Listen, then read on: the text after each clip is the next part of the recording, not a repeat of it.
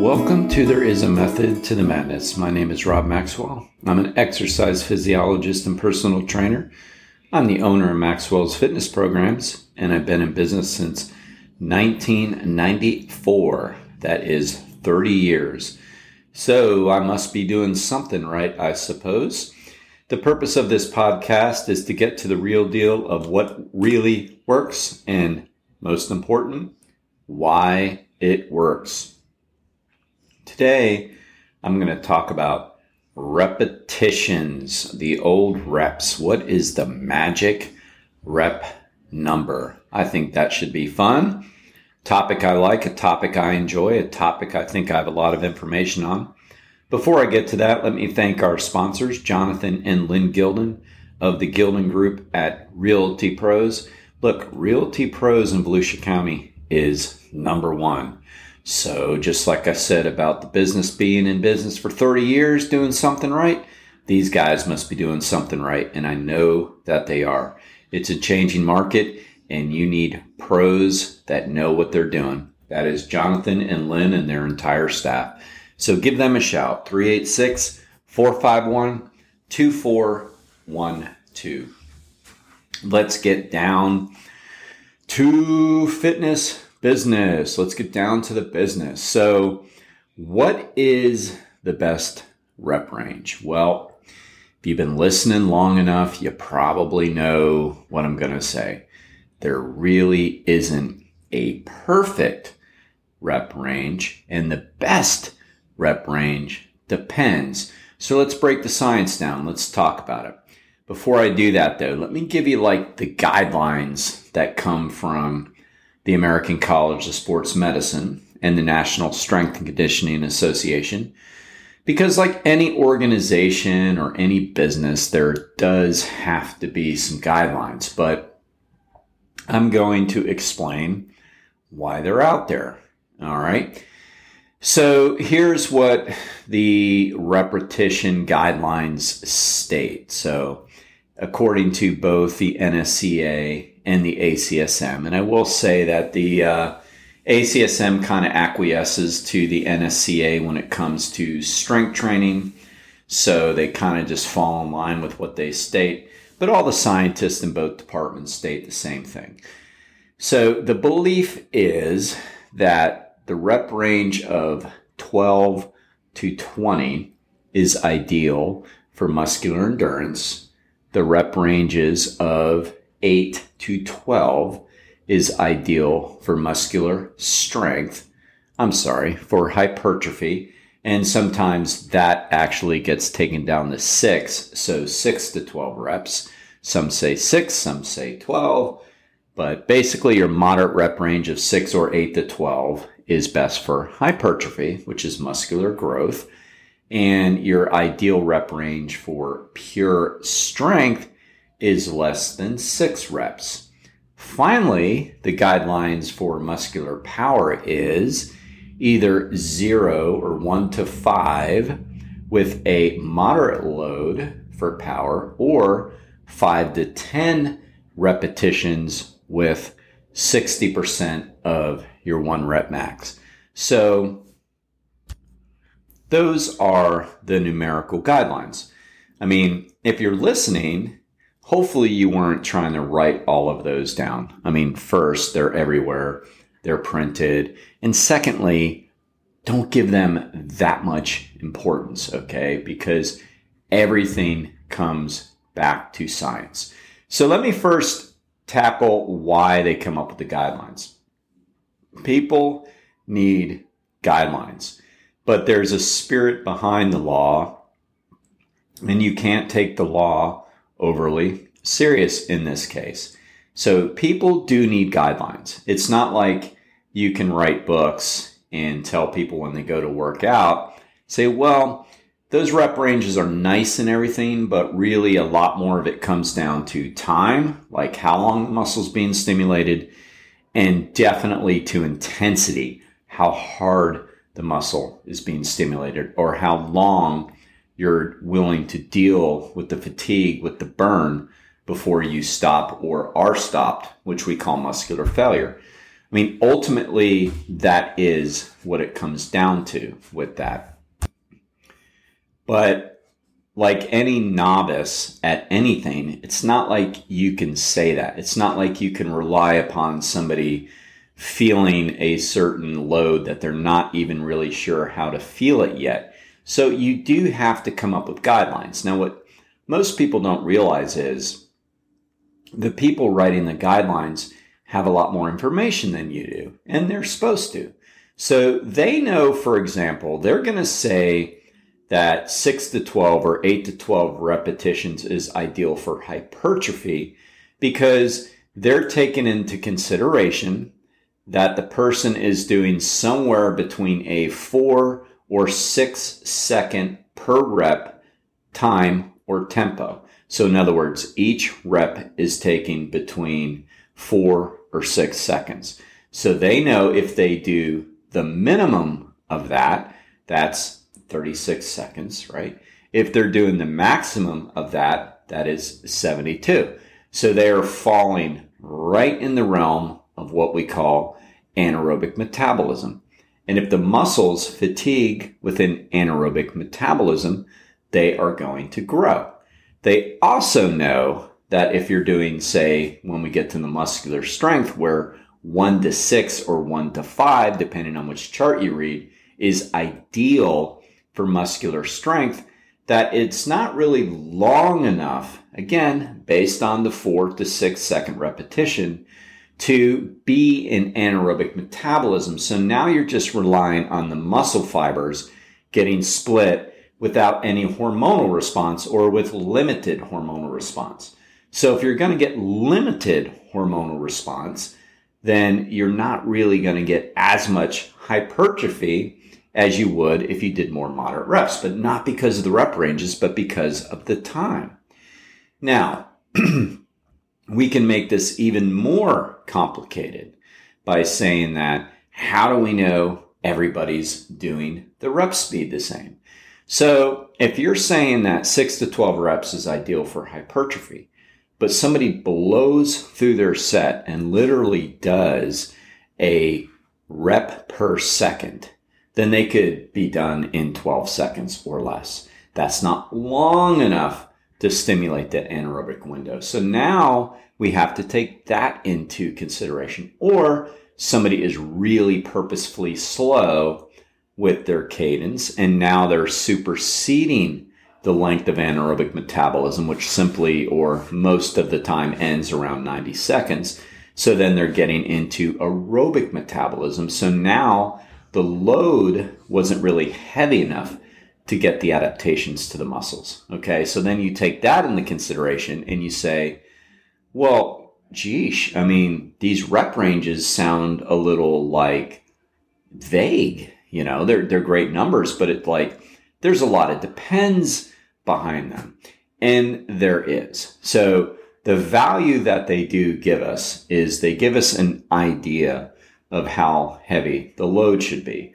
So the ACSM and NSCA both agree that it's got to be equal to equal, meaning that if you say you're going to do, say, 12 repetitions, then that 12th repetition should have been as heavy as it can be. In other words, you're stopping at 12. You can't do 14. That way you're using the right load for the repetitions. Now, that's not always stated either when you read some of these magazine articles or when some people are taking the information done by extremely qualified professionals at the NSCA and ACSM. Don't get me wrong, extremely qualified. But see, they release these guidelines and numbers to the trainers for the trainers to interpret, to explain to people that there's a method to the madness, that there is more to it than just giving somebody numbers. Numbers are great. I just had that conversation with somebody this morning. You need the balance between quantity and quality, but you have to understand that it's the quality that is always going to trump the quantity on that. All right. So they are taken into consideration when they're making these guidelines, that they know the tempos that were being researched. They know that there has to be a specific load attached to each rep range. We call that rep max. In other words, If somebody's doing 6 RM, 6 rep max, or 6 real reps, they can't do a 7th. They use the load appropriate for the rep range.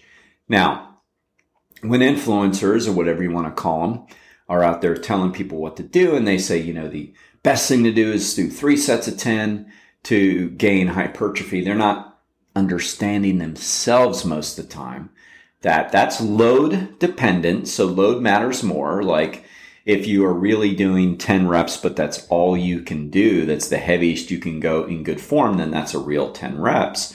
But if you're using a sub-maximal load and stopping at 10, it's almost doing nothing for you. All right. So thus far, listening to this introduction, you're probably thinking, I don't feel any better about this. I feel worse. Good. Because that was my intent. I want you to understand that these rep ranges matter somewhat, but they don't matter that much. What matters the most, number one, I say it all the time, is your form. Never do the exercises wrong. All right. And I'm not even talking for injury prevention. I mean, that should go without saying. But also, if you really want to target the muscles appropriately and target the correct muscles, you're going to have to use appropriate form. Next, think more about getting the set to failure. In other words, it's really how close you can get to maximal intensity that counts. Because again, everybody has different speeds, I mean, sure, we try to coach some consistency with that because there is sort of an ideal tempo for most people, and that's usually go relatively fast, but with tension on the muscle and without any momentum, and a squeeze when appropriate. So yeah, we coach that, but everybody is still a little bit different. So one person doing 12 reps that they read they should do in a magazine versus a total opposite person doing 12 reps, it's going to be different. So really comes more down to what we call time under load, TUL, or time under tension, TUT, some people call it. It comes down to that. How long does the set last? Now, if the set lasts too long, like it's a 90-second set, a minute and a half, chances are, absolutely the load is too light, and you're still going to get some strength, and you're definitely getting some exercise, and you are getting some muscular endurance, but you're not getting maximal muscular strength. You're not even getting maximal muscular endurance, and you're not getting maximal muscle tension or hypertrophy. So it really comes down to how long the set lasts, how quickly we can get to fatigue. Sure, reps matter. And yes, we count here because we want to have a good guideline. But we know our people really well too. So there are some people, when I write their exercise prescription or I'm writing a workout for somebody and somebody else is going to work with this person, whether it be Ellen or Angelica, there's some people I'm like, well, I can't put 10 reps down. Because as much as I've tried, they will not slow down to my liking. They slow down, but not as much as the next person. So I'm going to have to use 18 to 20 reps as their guideline. So they're getting the same amount of work. They're just faster at it. Like the set lasts the same amount of time as the person who does a slower 10. So therefore, they are getting the same adaptations. It's about time in the set and the load that they're using, and it's about intensity. It all comes back to intensity. If we're not using greater loads, we're not getting stronger. We're not getting results. And of course, that can be taken too far. I would say the majority of men, sorry to be gender prejudice here, but this is just kind of a fact or a really good educated opinion. Dudes are gonna have bigger egos, and they're constantly raising the weights when they're not ready for it. So yes, it's about using more weights, but like everything, there is a qualification. Are you doing it right?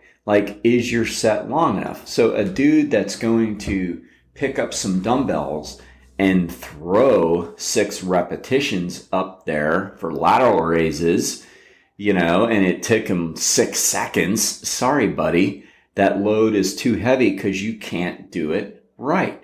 Or maybe they, get enough repetitions. Maybe they do 12 repetitions, but their form sucks because they're throwing them up there. And why are they throwing it up there? Because they can't do it correctly with that load. And if they dropped the dumbbells down maybe 10 pounds each, they would actually be able to lift the weight without momentum and pause at the top. So yes, we always need to use greater load when we can. That's why when we keep our charts and somebody might say, well, I noticed I've been using 30 pounds on that for the last 4 workouts. I just peeked at my chart. It's like, yeah, because, we don't have your form where we like it. You're still throwing the weight, or you're still not pausing, or you're still going too fast. So until we get that right, we're not going to increase the load, because you may say you're ready, but your actions are saying something different. You're not strong enough. Like if you were strong enough, you would do it right. I mean, that's the key, right? I mean, the only reason why you're swinging it is because you can't do it, get the rep that you think is the expectation, and do it with the proper form. So it all comes down to that. So to summarize, sure, the rep recommendations given by the NSCA and ACSM have some value, but the value is limited. The people who write the recommendations aren't telling you the whole story because, number one, they don't think that you understand the science, and you probably don't unless you really have studied this stuff. So they're writing these guidelines to give to the fitness practitioners who are actually out there to guide you with those guidelines, and they understand that a qualified fitness professional understands that there's a method to the madness, and there's a reason why that the rep numbers are picked as they are. There's a reason why, and it comes down to time, it comes down to form, it comes down to load, it comes down to tempo, it comes down to all of these things. And I'm not saying it's rocket science, so I'm not saying you couldn't understand it. I'm just saying in a lot of the things you read, there's probably not going to be that much of an explanation underneath it if you're just picking up a fitness magazine. Because I think you understand this, so I absolutely know you can understand it. But the people writing these workouts and stuff, maybe they don't, and they're not taking time to make sure that you understand that there's quality and there's quantity, right? There's science and there's art, and you have to kind of understand both. But number one, if you remember only 2 things, I can't say one because there's 2. 2 things, remember, form is paramount to everything else, and intensity is next. Meaning, think about how far you can go into the set in good form. That is the key. All right. Speaking of the key, if you want to unlock your garage door and don't have any issues with it, then you need to call Overhead Door of Daytona Beach, because they are the absolute best garage door company in the state of Florida. And we happen to have our own local company here owned by Jeff and Zach Hawk, who are friends and clients of mine, and I personally vouch for them. They can be reached at overheaddordaytona.com. Check out the website. It's really cool.